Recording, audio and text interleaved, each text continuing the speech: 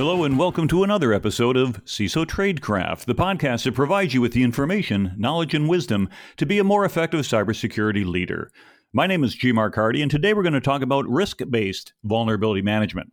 Now, as always, please make sure you're following us on LinkedIn as we provide really useful updates during the week, and let your fellow security professionals know about us as well. I thought I'd share with you something I found very interesting. One of my close friends is a world-class CISO. He often sits on hiring panels for security professionals in his company, and he uses the same question to assess applicants. It's one of the best hiring questions I've seen for cybersecurity professionals. Imagine a new intern joins a development team. The intern is tasked with building a Java web application that runs on Red Hat. The intern comes to you for advice and says, "What do I need to do to ensure my Java web application is secure?" What advice do you give him on how to make a secure Java web application? Now, this simple question seems to perplex security professionals, yet it shouldn't be hard to answer. The question really separates IT professionals from those who've only gotten certification smart, from ones that can give helpful advice to developers. See, developers want a detailed how-to guide to follow. They don't want to hear vague fluff about protecting the confidentiality, integrity, and availability of the system. Now, if you've ever built a web server from scratch, you know that you need to install a fair amount of software to make everything work. First, you need an operating system, such as Red Hat or Ubuntu. Then you need to install a Java runtime environment for Java, such as OpenJDK, since most operating systems won't have an interpreter to run Java code. Runtime Java environments include a virtual machine, a Java class library, and a Java compiler that allows developers to run custom Java code. And once you can run Java code, we then need to install an application server, such as Apache Tomcat or Nginx or Node.js, and this allows you to host and implement servlets and WebSockets to handle remote connections. And now that users are connecting to your application, you need to add a web application framework such as Spring or Apache Struts. Then you're going to need to install custom libraries for your Java web application. For example, most Java web applications install JDBC, which is a Java database connector. And after you install all of this software, you finally get the opportunity to put in the custom Java source code that your organization wrote. Okay. You're probably asking, why did I just give you all kinds of technical detail about building a Java web application that runs on Linux? The answer is you need to understand there are multiple layers of software to build a Java web application. And these layers mean that no one single security tool can perform a security assessment. If you want to build a secure web application, you must ensure 3 different things routinely occur. Number 1, software at every layer is patched and free from known CVEs. Number 2, all software is checked against a standard or benchmark to ensure correct configuration. Now note that most organizations use the CIS benchmarks or DISA-STIGs. And number 3, if you want to find vulnerabilities in your custom code, then you need to perform custom code scans for common vulnerabilities like cross-site scripting, URL traversal attacks, and SQL injection. Now, looking at our question of securing a Java web application, you'll generally observe that organizations assess a Java web application with at least 4 different tools. First, you need to make sure the operating system, runtime environment, and middleware are all patched and configured correctly. So, you leverage a vulnerability management tool like Nessus, or Rapid7, or Qualys. These tools find common vulnerabilities in your operating system and indicate whether you need to patch to the next version of software or change the TLS setting to be more secure. And next, you'd realize that those tools don't actually scan the Java web frameworks. Therefore, you need a second tool that is known as a software composition analysis, or SCA tool. Examples include Snyk, Black Duck, or GitHub Dependabot, which scan for vulnerable versions of Apache Struts. Remember, that's what got Equifax. And vulnerability management and SCA tools don't know how to scan your organization's custom Java code. So you need a static application security testing, or SAST tool like Fortify, Coverity, Veracode, or GitHub CodeQL to analyze your custom code. Now, most organizations also run a dynamic application security testing, or DAST tool on web applications such as WebInspect or Detectify, OWASP, ZAP, or Burp Suite to find vulnerabilities the way attackers do on a website. And these 4 classes of tools, vulnerability management, SCA, SAST, and DAST, will likely each have different findings. There may even be some overlap where both the vulnerability management tool and the SCA tool say you need to patch the same operating system packages. So now that you know, You have at least 4 security tools providing recommendations to the developer. Is that the only thing a developer has to look at? And the sad answer is no. If a developer puts passwords, encryption keys, or other credentials into their code, that can also cause a security issue. So we need to add in another security scanning tool known as secret scanning tool. If the developer uses technologies such as IoT devices, containers, Terraform scripts, or Kubernetes, then you need to add additional security scanning tools that can assess the relevant technology. The end result is that there are usually at least 6 different security scanning tools in most large organizations if you want to find as many vulnerabilities as you can. Now, let's say you want the developer to implement all the security scan recommendations from the various tools. You can expect the developers to ask, how should I prioritize remediating the findings? Essentially, the developers want to know how to rank each vulnerability finding according to risk. And since every tool can have a different finding, there needs to be a common vulnerability scoring system. And the first major scoring system to emerge across the industry, and really the dominant one still, was the Common Vulnerability Scoring System, or CVSS. And CVSS uses a 0 to 10 scoring system where none is a score of 0, low is up to 3.9, medium is from 4 to 6.9, high is 7 to 8.9, and critical is 9 to 10.0. Now, the best way to think about CVSS is to think of a quote from Sun Tzu. If you know the enemy and know yourself, you need not fear the result of 100 battles. If you know yourself, but not the enemy, for every victory gained, you will also suffer a defeat. And if you neither the enemy nor yourself, you will succumb in every battle. To know thy enemy, you need to understand the likelihood of a vulnerability being leveraged in an attack. CVSS asks security teams to answer a few questions to select a base score. The attack vector. Does the attacker need network, local, or physical access to perform the attack? If you think about it, physical access is a much lower risk than network attack. So therefore, you get a higher score for network versus physical access. Attack complexity. The second component. It metric defines the conditions beyond the attacker's control that must exist to exploit the vulnerability. You can think of this as how likely is a configuration setting to be wrong in the attacker's ability to find it. If the complexity is high, it requires a great deal of skill to find it. If the complexity is quite low, it's more likely to be found and therefore higher risk. You're starting to see how these combine together as a score. Privileges required. Does the attacker already need to be a user on the system or an admin to perform the attack? Or could the attack be done at a higher risk with no privileges whatsoever? How about for scope? If you exploit this piece of software, does that software have run with permissions that allow it to attack other applications or even other systems? If you can change scope, if you can use this to get into something else, it's a higher risk. And then the impact metrics. Does it have the ability to impact confidentiality, integrity, and availability of your software or of your system? Now, if you just use the base CVSS score, you'll see that they only communicate the technical severity, not the actual risk. So CVSS scoring can be problematic.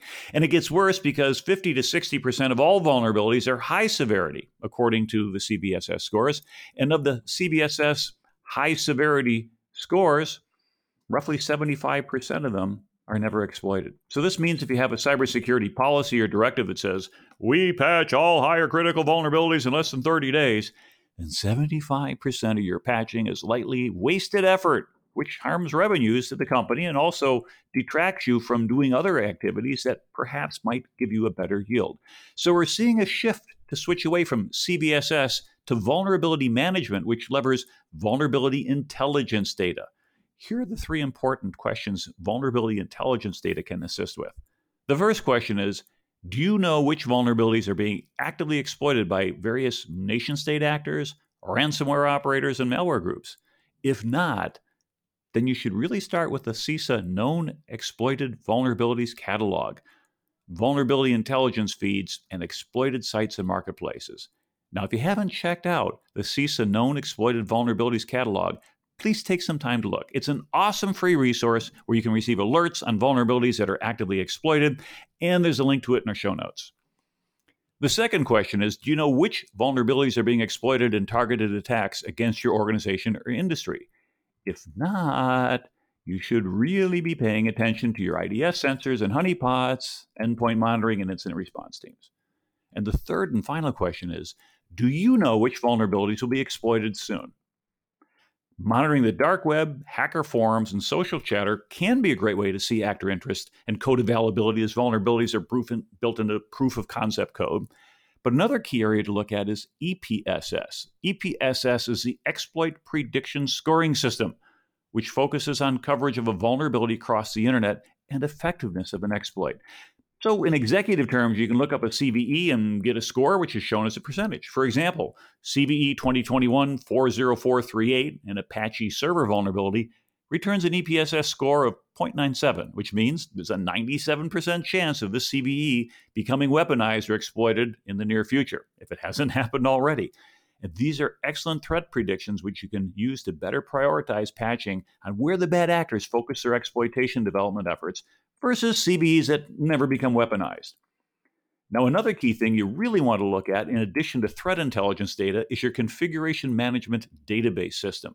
Essentially, most organizations have information about each application in their enterprise.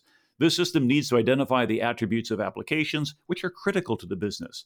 Critical applications are also referred to as crown jewels because the embarrassment of a country losing its prized possession is like unto a company's critical applications being exploited. Critical applications can usually be defined as applications meeting one or more of the following criteria. The applications have a lot of exposure. So, for example, a customer web portal that all customers use. The applications contain valuable or sensitive data. For example, a core banking database which contains customer account information. And the applications host mission-critical services. For example, GitHub and Jenkins are usually internal applications that don't contain customer data, but they play a critical role to deploy and restore important applications. Okay, so now that we know about 6 security scanning tools, CVSS scores, threat intelligence-informed vulnerability management, and how to define critical applications or crown jewels, we should know that there are tools in the marketplace that consolidate all of this information into a central repository, which can provide risk triage for our developers. This category of tool is generally known as risk-based vulnerability management software. And today, I've got a special guest who can give us a lot more information on this, so let's find out. Today, we're bringing on an expert that can tell us more about risk-based vulnerability management software. Jeff Gouge is a CISO at Nucleus Security, and can you tell us a little bit about yourself? You bet, G-Mark. Thank you first for having me on today. I really appreciate the opportunity. So I'm Jeff Gouge here, CISO at Nucleus Security. I am one of the first 8 people, new employees at Nucleus Security. We're a newer company, started in 2018, but one of the first few to help join the company. My career itself goes back not very long. I would consider myself still a newbie, starting back in 2008. Started in very many different fields, worked my way through software development, support, QA, and then eventually worked my way into database and server administration before starting my cybersecurity career in 2013, and then really focusing on that ever since. So through those times, I've worked in a few different fields, working in the private sector, working in the public sector, state public sector, which is always fun and with new challenges, and worked my way up from there. My career in cybersecurity started as an analyst. I got to do the dirty work. I moved in the public sector. I had the opportunity to work with a few people. People were it's a problem, right? And for me, what we had to do is we had to do more with less. So we started doing the nitty-gritty work, working with tools, working my way up to cloud and working my way from there into IT security with the many cybersecurity domains that are out there, right? And so that's a little bit about my career, a personal life, family guy, 3 kids, living out of sunny Florida and enjoying it here. And that sounds pretty good. Yeah, it's interesting when you say you're in the first 8 of a company. It usually means you're employee number 8. You don't, if you're like the third employee, when I'm in the top 12 and things like that. But it sounds like you've done quite a bit of cybersecurity stuff, even in the time from you've been involved in your career. And the accomplishments that you've made and what I've heard about in prior conversations, really impressive. Now, what do you wish all CISOs knew about this type of cybersecurity product space when we're talking about risk-based vulnerability management software? Yeah, a great question. Great question. There's a lot of things because for me, when I first heard about it, I was like, what is this? What is this? What are the benefits here? So there's a few things that come to mind when I'm defining risk-based vulnerability management. We have asset scanners. Maybe your team has a web application scanner. Maybe they have a code scanning tool. Do you have assets in the cloud? Are you scanning those? Are you using cloud scanner tools? Now what, right? If I have a critical vulnerability in each of these tools each week, which one is the most important? In my career, I'd have to go to each one of those scanner tools. I'd have to use this wonderful tool called Excel, which is critical for all businesses, right? That's a problem. So what do we do to fix each one of them now? Can one of them just be monitored until we get to it? Enter risk-based vulnerability management. The goal of these software solutions is to bring together vulnerabilities, assets, and threat intelligence into one relational system that allows you to automate, notify, and report on your VM program. Like I mentioned before, get your business out a spreadsheet, get them into a software system, right? This could be something that you thought of when you're in the security industry, and the first thing that came to mind was, let's just put it in some type of database, and that way we could just throw it all together. Guess what? That's hard. There's a reason this software space exists. Ingest your data from all your scanners, not only scanners. Go into your asset tools. We talked about that triad. Asset tools have their own problems and their own limited capabilities. Bring all of that in. Threat intelligence, same thing. It's a newer space. When I first started, it was a brand new thing. It was, and we'll talk, for me, that's something that I think about is threat intelligence. That's something that everybody, you can just ignore that. You can just detect things. Now, things have gotten security. Has it stopped growing? No. Security vulnerabilities keep growing. Slice and dice the data the way you want. Another topic that I think is key is I think we need to score and prioritize each vulnerability. For the first time in a long time, phishing is no longer the top attack vector in IT security. It's now vulnerability exploitation. Why spend all these hours of manpower trying to patch the latest CVSS bug of 8 or more when there's no exploit or nothing on the horizon about that actually being a problem with your company? Our assets are classified by business priority, and that should affect the priority of a patch. It's time to use all of this data to implement automated decision trees and score with something like SSVC, which is a newer term, stakeholder-specific vulnerability categorization. Using a risk-based vulnerability management software allows a company to prioritize risk based on their own decision trees. So you've laid out this triad of vulnerabilities and assets and threat intelligence. And we looked at it from a perspective instead of saying, yeah, just assets, rank order them in terms of the business priority, which makes a lot of sense when you think about it. You don't gain a lot of points in the long run guarding the trash can.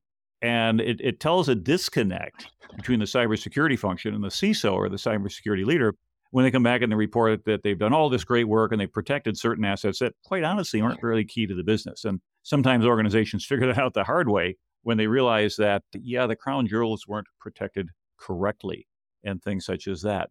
Now, when you think about patching and vulnerability management, how should cyber executives think about that? And what trade-offs do they need to make when you're thinking about this vulnerability, asset, threat, intel triad as we go through and say, hey, we got to keep this thing up to going? And of course, I think everybody knows the difference between vulnerability management and vulnerability discovery, as well as vulnerability discovery. It's a whole world out there. But let's just focus right now about what CISO should really know about the patching and vulnerability management. Yeah, sure thing. This always, to me, comes down to manpower and priorities. Just like the SANS top 20 critical security controls, you should always start with inventory. You mentioned this already, right? Are you gathering vulnerabilities from all of your assets and asset types?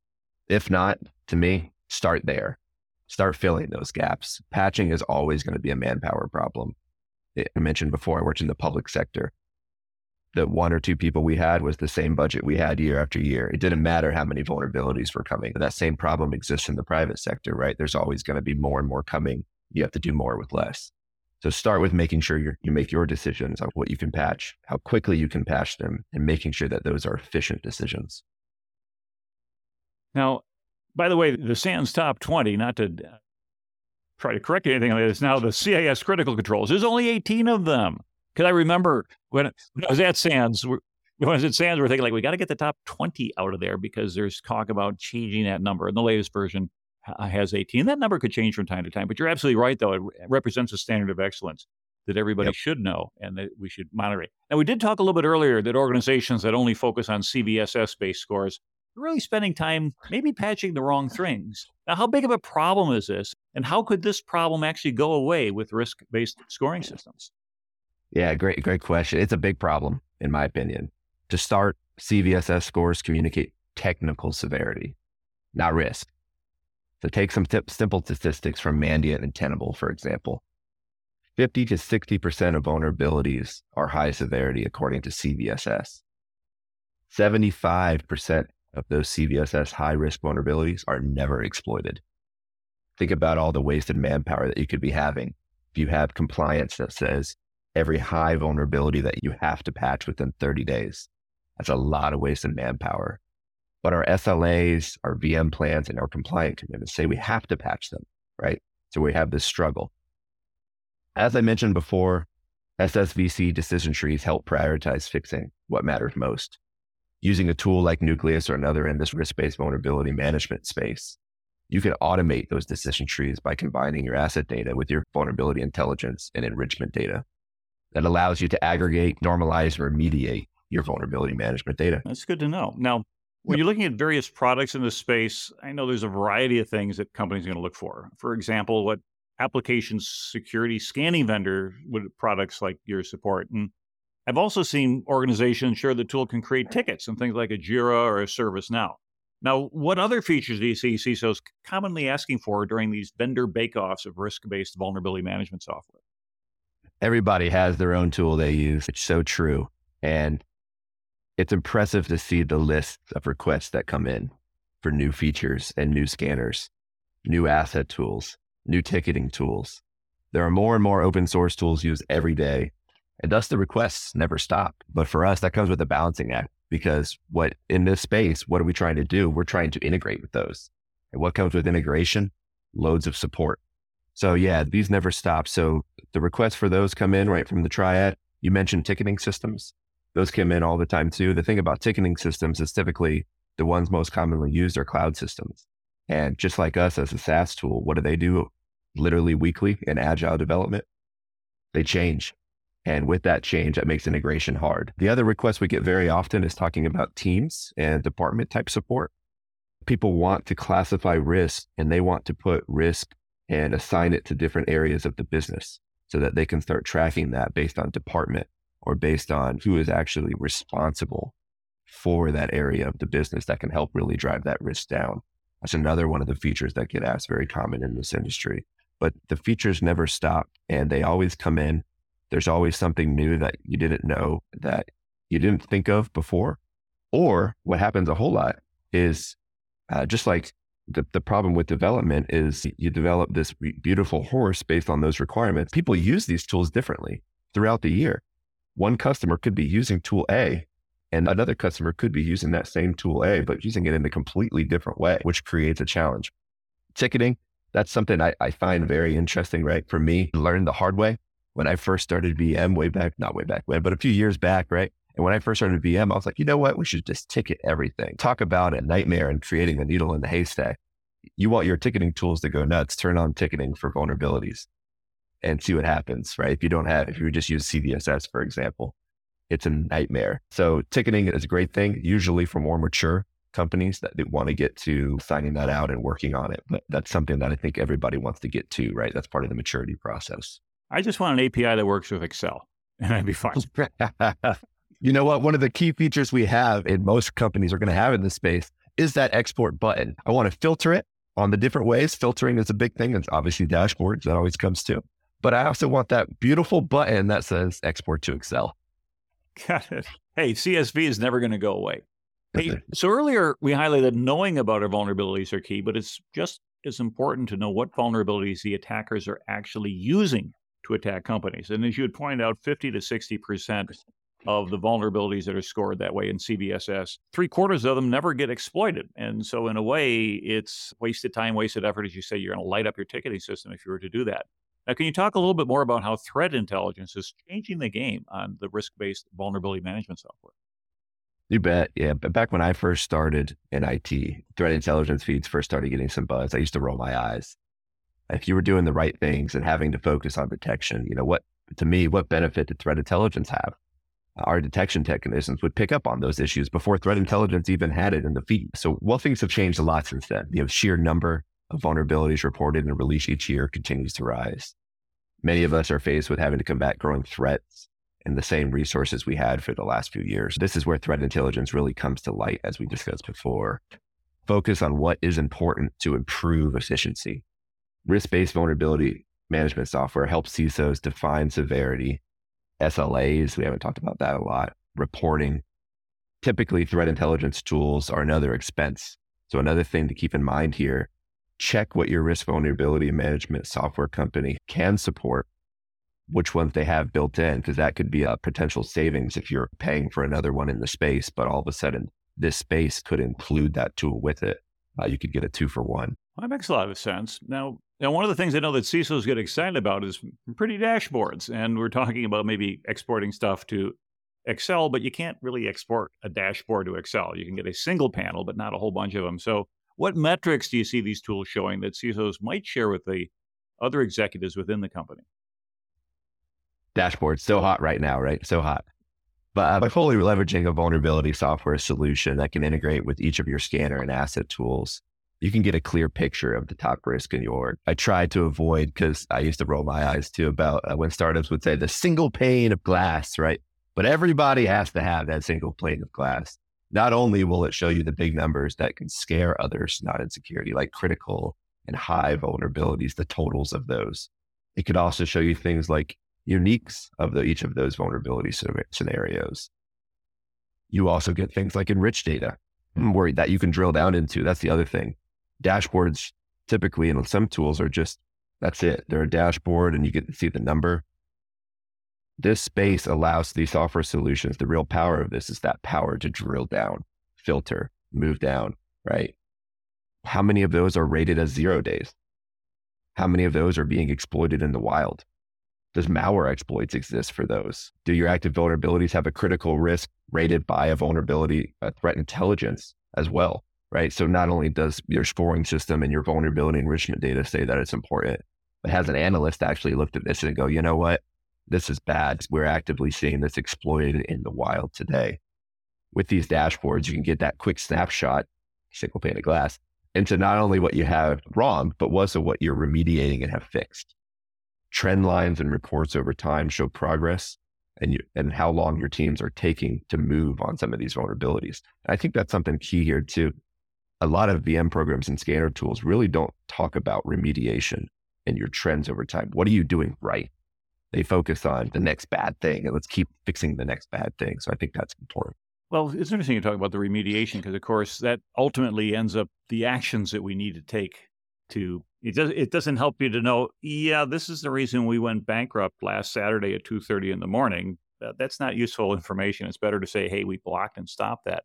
So what goals or target objectives do you see CISOs and security leaders setting for an organization once they get this single pane of glass dashboard in place? Yeah, one big goal that I always want to achieve, and this is the same not only for security, but other aspects, is visibility and observability. One of the things that keep me up at night is what am I missing? What are the things that I don't know? Those false negative, those things that are out there, always shooting for finding the needle in the haystack, right? The only way we can get to finding those urgent or important issues in our organization is either by changing our priorities or discovering what we can change to get better. Once you're there, I think automation and alerting are your best friend to help you target those key issues and then monitor for the others so that you can start changing that, because the most constant in our industry. That's true. And I guess if something gets flagged as you go through your threat intel and you prioritize a vulnerability a little bit lower than others because, hey, it's not being actively exploited, you can't just forget about it though, right? Because it still could come back and bite you 3 months, 6 months, a year later. In fact, we've seen some vulnerabilities that have literally been around over a decade before somebody finally figured it out. And, and that's an interesting point too. It's kind of like the definition of a 0 day. Once it's a 0 day, is it always a 0 day? At what point does it fall off as a 0 day? It's the same type of things. You want to keep these on your radar, but some of them very easily could fall off, but you always want to keep those on that radar because you never know when that change could occur. And then trying to keep track of that manually with an Excel spreadsheet, it's just not going to work. And I guess there are all these CVSS scores that are out there that you could be inundated with them, but it requires constant monitoring, a constant update of things in terms of the threat intel, and then matching that up. And of course, the users need to know where their vulnerabilities are. And also, as you had said previously, what are your most critical assets? That becomes really important. Now, as you look at this entire product space, what are the most exciting things you start to see coming in the future? Yeah, that's a great question. Some of the things I don't even think I can think of right now, but tools that can help you adapt, right, to this ever-growing change and the changing landscape of security are critical, right? Tools that can help you create automation based on your own rules, right? So we don't want the software, we shouldn't define what you want to look for. We can help and we can recommend, and maybe that's something that can drive your success, but something that would allow you to change on your, just like SSBC talks about, changing on your stakeholder specific type. What you really care about is key, in my opinion, because blind spots are always developed. Another thing that I find intriguing is the ability to segregate and scale your company's data as it grows. I mentioned that securities are constantly rising. You don't see them usually dropping. So that means these tools need to be able to keep up with that. Do you want to see your organization's data in different silos? What about buckets about how those teams grow, right? As your team grows as security, can they begin to focus in different areas? Can you break those up instead of having one giant monolithic project, for example, in your org? As your team grows and as your company grows, can you be able to split those up? All right, that seems. So that's what's coming. What's the hardest thing to get right in a vulnerability management program? Keeping up and maintaining focus. VM is a pain to focus on as the security team grows and expands. I think about my time back in the public sector, right? We had those same two people and we started with having no VM, right? When we first started the security team. So we started that up, and then we moved to endpoint, and then we moved to firewalls, and then the cloud. And you've all seen the cybersecurity domains, the areas, the domains of which are in cybersecurity, and there are hundreds that you can dive into, and each one of them have their sub expertises. When a firewall issue is causing an outage, it's very easy to lose focus on VM, right? Those VM ones are still there. And if you didn't have all these things telling you what's important, then the person screaming in your ear that the website is down is very important. So once you get back to your VM workflows, can you rely on those manual processes that usually boil down to exporting to Excel to send to a board? With those older methods, it's hard for any engineer to maintain focus on the many sexy security tools that are released each and every week. Yeah, and there's a lot out there. And so in many ways, I've been to RSA, you just kind of get lost in the sea of all these vendors out there. And yet, instead of having products sold to you, it's important sometimes to buy. That is to say, come up with your own criteria. And one of the things that a lot of CISOs want to be able to do is show some quick wins, to be able to demonstrate that the return on investment for a particular product or product category will occur fairly quickly, maybe 6 months, not 6 years or something like that, because there's probably better places for the organization to invest their money. Are there any quick wins that you can think of that you can do with this type of technology? Yeah, you bet. And you mentioned the 6 months thing. A lot of these tools that you're buying are cloud software. So you're actually incentivized to try to make sure you have those 6 months wins, because when it comes to budget next year, why would you keep renewing a product that's not going to give you those wins in that time period? So speaking from my experience, this type of tool helps keep your scanner on. Risk-based vulnerability management software help you confirm the integrity of your scan data coming from your scanner tools, right? Have you been seeing duplicates for a long time? Was your scanner tool not aware, right, of a change, or maybe allowed, right? It could be a security issue to your assets, and thus now have a gap in your scan coverage. This type of software will give you clear metrics and data on scan coverage, right? When you need to look into those gaps that you didn't even know you had. Many scanner tools rely on manual methods about updating the scans. So it's easy to make mistakes or miss something. Moving over to a tool with automation will allow you to see and alert on those gaps automatically, so quickly, while reducing the risk without having to rely upon manual methods and people. Another key goal that I see is change the way you classify severity, right? Don't rely on just CVSS to tell you what is critical. Because if you can change the way severity is, then this can have that downstream effect that now, if you're classifying it differently, then the ways that you need to apply compliance could change. The SLAs that you keep your teams and business to could change, which would lead to a better efficiency. So change the game, right? Change the game on VM work and make sure that tool helps you change the game. And you mentioned SLA. And so what improvements in SLA might we be able to see with the ability to automate a lot of the stuff which previously had been either Excel'd or manual or hodgepodge together? Yeah, it's really making sure that if you can change severity, then all of a sudden the things that aren't important or that are important dwindle down, right? You can now maintain focus on those areas, right? So your efficiency gets better. So thus you can actually meet those SLAs without just having to either put other POAMs in place or something like that to say that we just cannot get to this sheer number of high things this month because we have a 30-day SLA.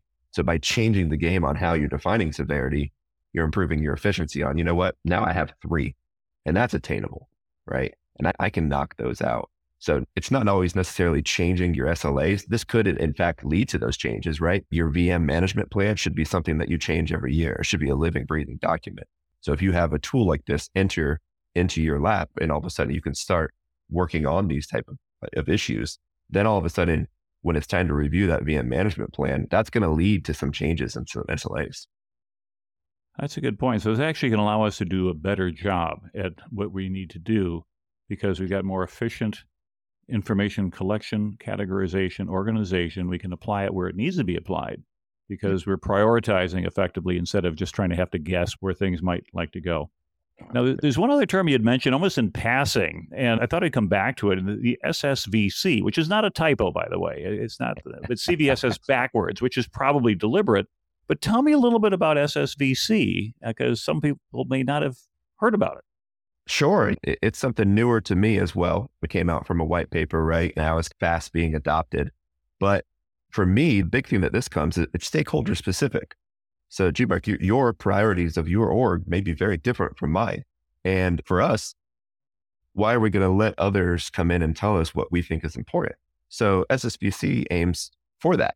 Basically allows you to create decision trees based on the asset classification, exploits, vulnerability intelligence, and really start whittling out the noise, right? It allows you to make a decision tree based on, is this being exploited in the wild? Yes or no? And now I can either act or I can basically just ignore, honestly, or just mark, right? Basically put back into the docket to reprioritize if something changes, but things that I can basically just monitor and put into monitoring mode. And that's really the game changing thing from that is that it's no longer, another month and we got another 400 high severity vulnerabilities that we somehow have to patch and get done. This is just going to lead to my POAM getting longer. Now with SSVC, I'm able to go and say, okay, new month came in. Now applying this decision tree logic with automation, I easily have my few targeted things that I need to do right now, and I can now report on those. Got it. Okay, that's fascinating. So the stakeholder-specific vulnerability categorization. Now, that's something that right now people have to do themselves, or are there tools to help out with that? Or is that something that that's a feature? It's coming next year to a product near you. It's a feature. Yeah, no, it's a great feature. No, so here, speaking personally at Nucleus, we just came out with a blog post specifically on this in ways that you can actually automate this directly into a tool in the risk-based vulnerability management software category. So if the automation lives in that tool, then we have the ability to take, because essentially what you're doing is you're breaking down metadata from your assets, metadata from your vulnerabilities, and metadata from your vulnerability intelligence feed to make those decisions, right? So as long as the software can support those metadata and then use those metadata fields to help make decisions or change severity or change risk, then you can actually automate that and you can actually implement that today with the same tool. Interesting. So it all does come together as well. That's pretty neat. Anything else you got on your mind? Anything else that you think you'd share? Words of wisdom or advice or things like that?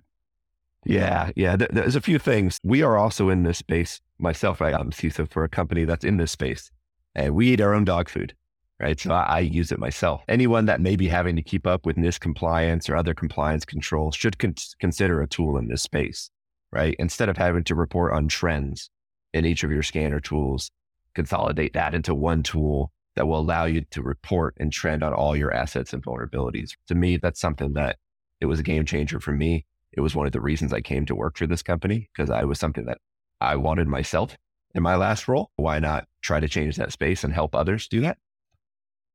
Another thing that comes to mind, and that to me, this is just one of my personal things. You'll notice I'm a CISO that smiles a lot. I know this is an audio podcast, but hopefully you can hear it through my voice. But last but not least, keep up the good work.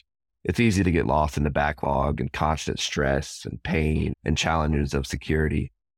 Remember that your work is making a difference while stopping attackers daily. Smile more often. Take that extra time to celebrate your wins. You're doing a great job. And that sounds like a great way to kind of wrap up with a nice positive message. Jeff, thank you. This has been fascinating talking about risk-based security vulnerability management and what it can really do, and how looking at things such as vulnerabilities and assets and threat intelligence and ranking our assets in terms of business priority allows us to do a much better job of figuring out where should we apply our time, attention, and effort, instead of just simply blindly following CVSS scores, using some sort of scoring system that disregards whether or not this vulnerability, A, has ever been exploited, and usually B, if it's in your enterprise. That's an easy filter. Okay, it's a Linux vulnerability. We're all running all Windows. Okay, that part is easy. But mention that being able to focus more on your own environment is really key, and winnowing out the things that don't matter, because quite honestly, there's academically generated vulnerabilities which say specifically this could take place, but no one's bothered to do it. And in fact, the privileges that you gain from it might not even be important enough, but somebody needed some money on a Friday night and they said, hey, if I could turn in a bug report, I might be able to get $100. I get some beer money, and off we go, and things such as that. And then, of course, integrating with the ticketing system, so we're not ending up with just a whole list of laundry items that we have to cram into an Excel spreadsheet, but we can work them out in a way that we're managing our activities and things like that.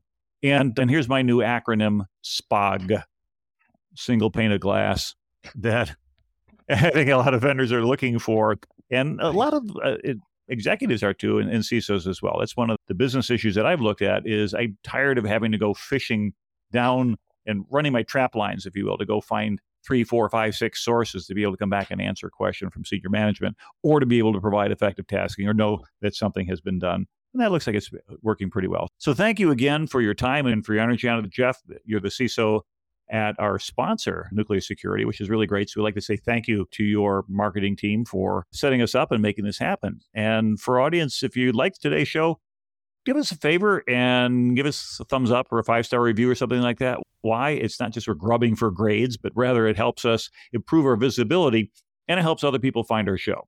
And so if you like this show, please let us know and let other people know as well.